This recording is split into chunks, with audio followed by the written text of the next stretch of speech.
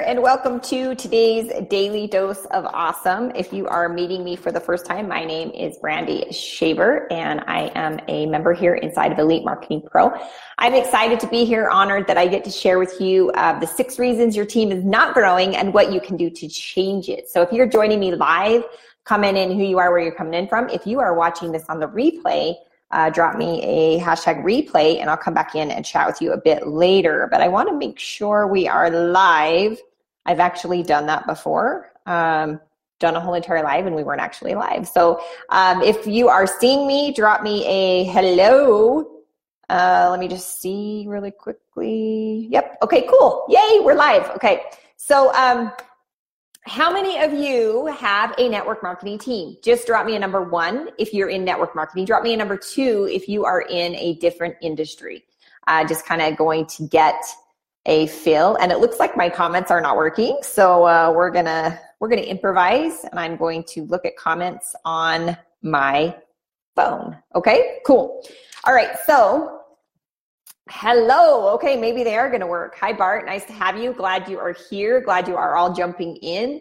Yes, so drop me a number 1 if you're in network marketing, and a number 2 if you are in a different industry. Okay, I just kind of want to get a feel for where everyone is. And we are going to talk about the 6 reasons your team is not growing and what you can do to change it today. Those of you that are in network marketing, how many of you have a team? Maybe drop me number 3 if you have a team of over 10. Drop me a number 4 if you have a team under 10.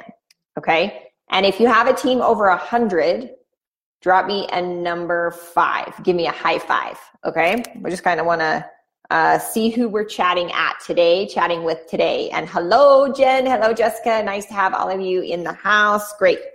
All right, so the number 1 thing with your team is not growing, there are some things that you may be missing. And we're going to talk about that and what you can do to change it to help your team grow into a bigger team and grow into momentum.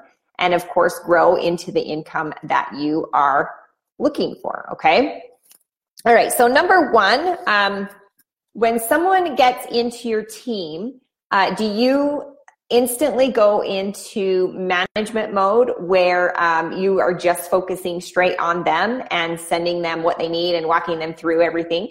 There's going to be something that's happening inside your team that you are going to want to make a little bit different than what you're doing now. And here's the key to this. If you have to repeat yourself more than once, please make a video for people to watch, okay? Put a great presentation together, put a great training together, put whatever it is you need to put together to help the new person move forward without them having to know everything, okay?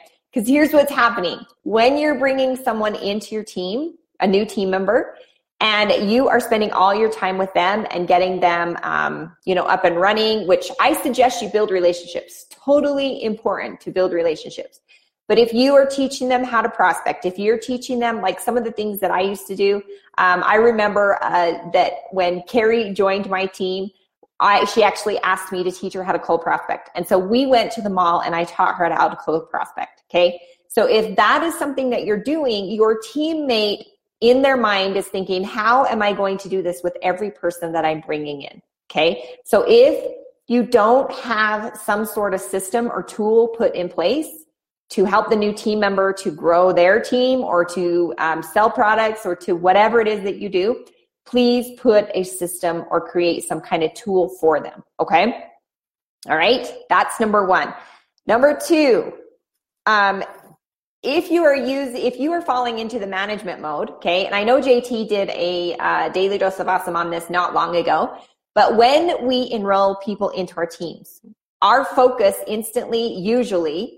usually goes to the new person, right? And I'm not saying that you don't want to focus on the new person, because you do. That's actually one of the things that you're going to do to grow your team bigger, is focus in on the new people. However, a lot of us go into management mode and we stop doing what we did to get the new person there to begin with. Okay, how many of you have fallen into that trap, right? Where you get somebody in, or you've got a few team members growing, and all of a sudden you sit back, you stop your active prospecting, you stop building your brand, you stop doing your videos. I would be totally guilty. Drop me your favorite emoji if you have fallen into management mode before, right? My team grew really quickly when I first got involved in my current company, and I went into management mode, and then my team went backwards. Okay, so the point is here, you will eventually be able to go into management mode when you want your team to stop growing. Okay, when you just want to maintain, or you're okay with sliding back a little ways, then you can go into management mode. So management mode is a no-no. You want to stay at the front of the game and lead by example. Okay, lead by example. If you want more people into your team, you enroll them. If you want if you want your team to enroll more customers, you enroll them. If you want to do a challenge, you do the challenge. Okay, lead from the front of the team. All right. Okay, everybody with me there so far? Cool. Richard says, "Oh my, OMG, I have." Yes, so have I. Okay. All right, so I want to go back to creating tools and systems. So number one is lead by example, okay? So this is the reason I have notes, because I get off on the tangents, right? So lead by example. If you have a dead team, don't say you have a dead team. You might think it, but you're going to attract what you put out there. So don't say your team is dead. Go enroll new people, start working with the new people, and grow a new team, okay? So don't focus on what your team is doing. Focus on what you're doing. Lead by example, okay? Creating tools and systems. Think about the average person. Now, if you're here with Elite Marketing Pro, you're actually not average. Who knew, right? How many of you are like, wait a minute, I'm not average? You're not average if you're here, okay? So you're not average. Now, when you enroll a new person into your team, you've got to meet them where they are, okay? They may not be at the branding stage. They may not be at the jumping on doing live videos. They may not be at the I already know how to do curiosity posting, okay? You have to meet them with where they are, all right? Now, what happens to us is that as we grow, our personal development grows, we grow as a person, we assume that other people are where we are at, okay? Now, think about this. If I said to you, Chuck, okay, I know Chuck, so I can pick on him. Chuck, 6 months from now, you're going to be a six-figure earner. I actually have no idea what Chuck makes or what company he's in or anything. I'm just making this up as I go, okay, Chuck? But let's pretend that Chuck is brand new, okay? And I say, Chuck, 6 months from now, you're going to be a six-figure earner. You're going to be doing live videos. You're going to have a brand. You're going to have, you'll be running advertising. You'll be doing all these things. Chuck, more than likely, if he's brand new, is going to shut down and run from you, okay? Because it's too much. You have to meet them where they are, okay? Now, if you are teaching people to talk about the product, opportunity, or the service that you provide in your network marketing company, and if that's not effective for them, if it's not working, you want to evaluate, okay, what's not working? Maybe a newbie talking about enrolling people into their business, making all this money is not working because all of their friends are thinking, well, that's great and fine and dandy. I'm all about making money, but where's the money coming from? Where do we actually get the money, right? So here's a perfect example, and this I learned from a mentor of mine. If you own a store, which if you're a distributor network marketing company, you're basically a store. If you own a store, what's the first thing that you do?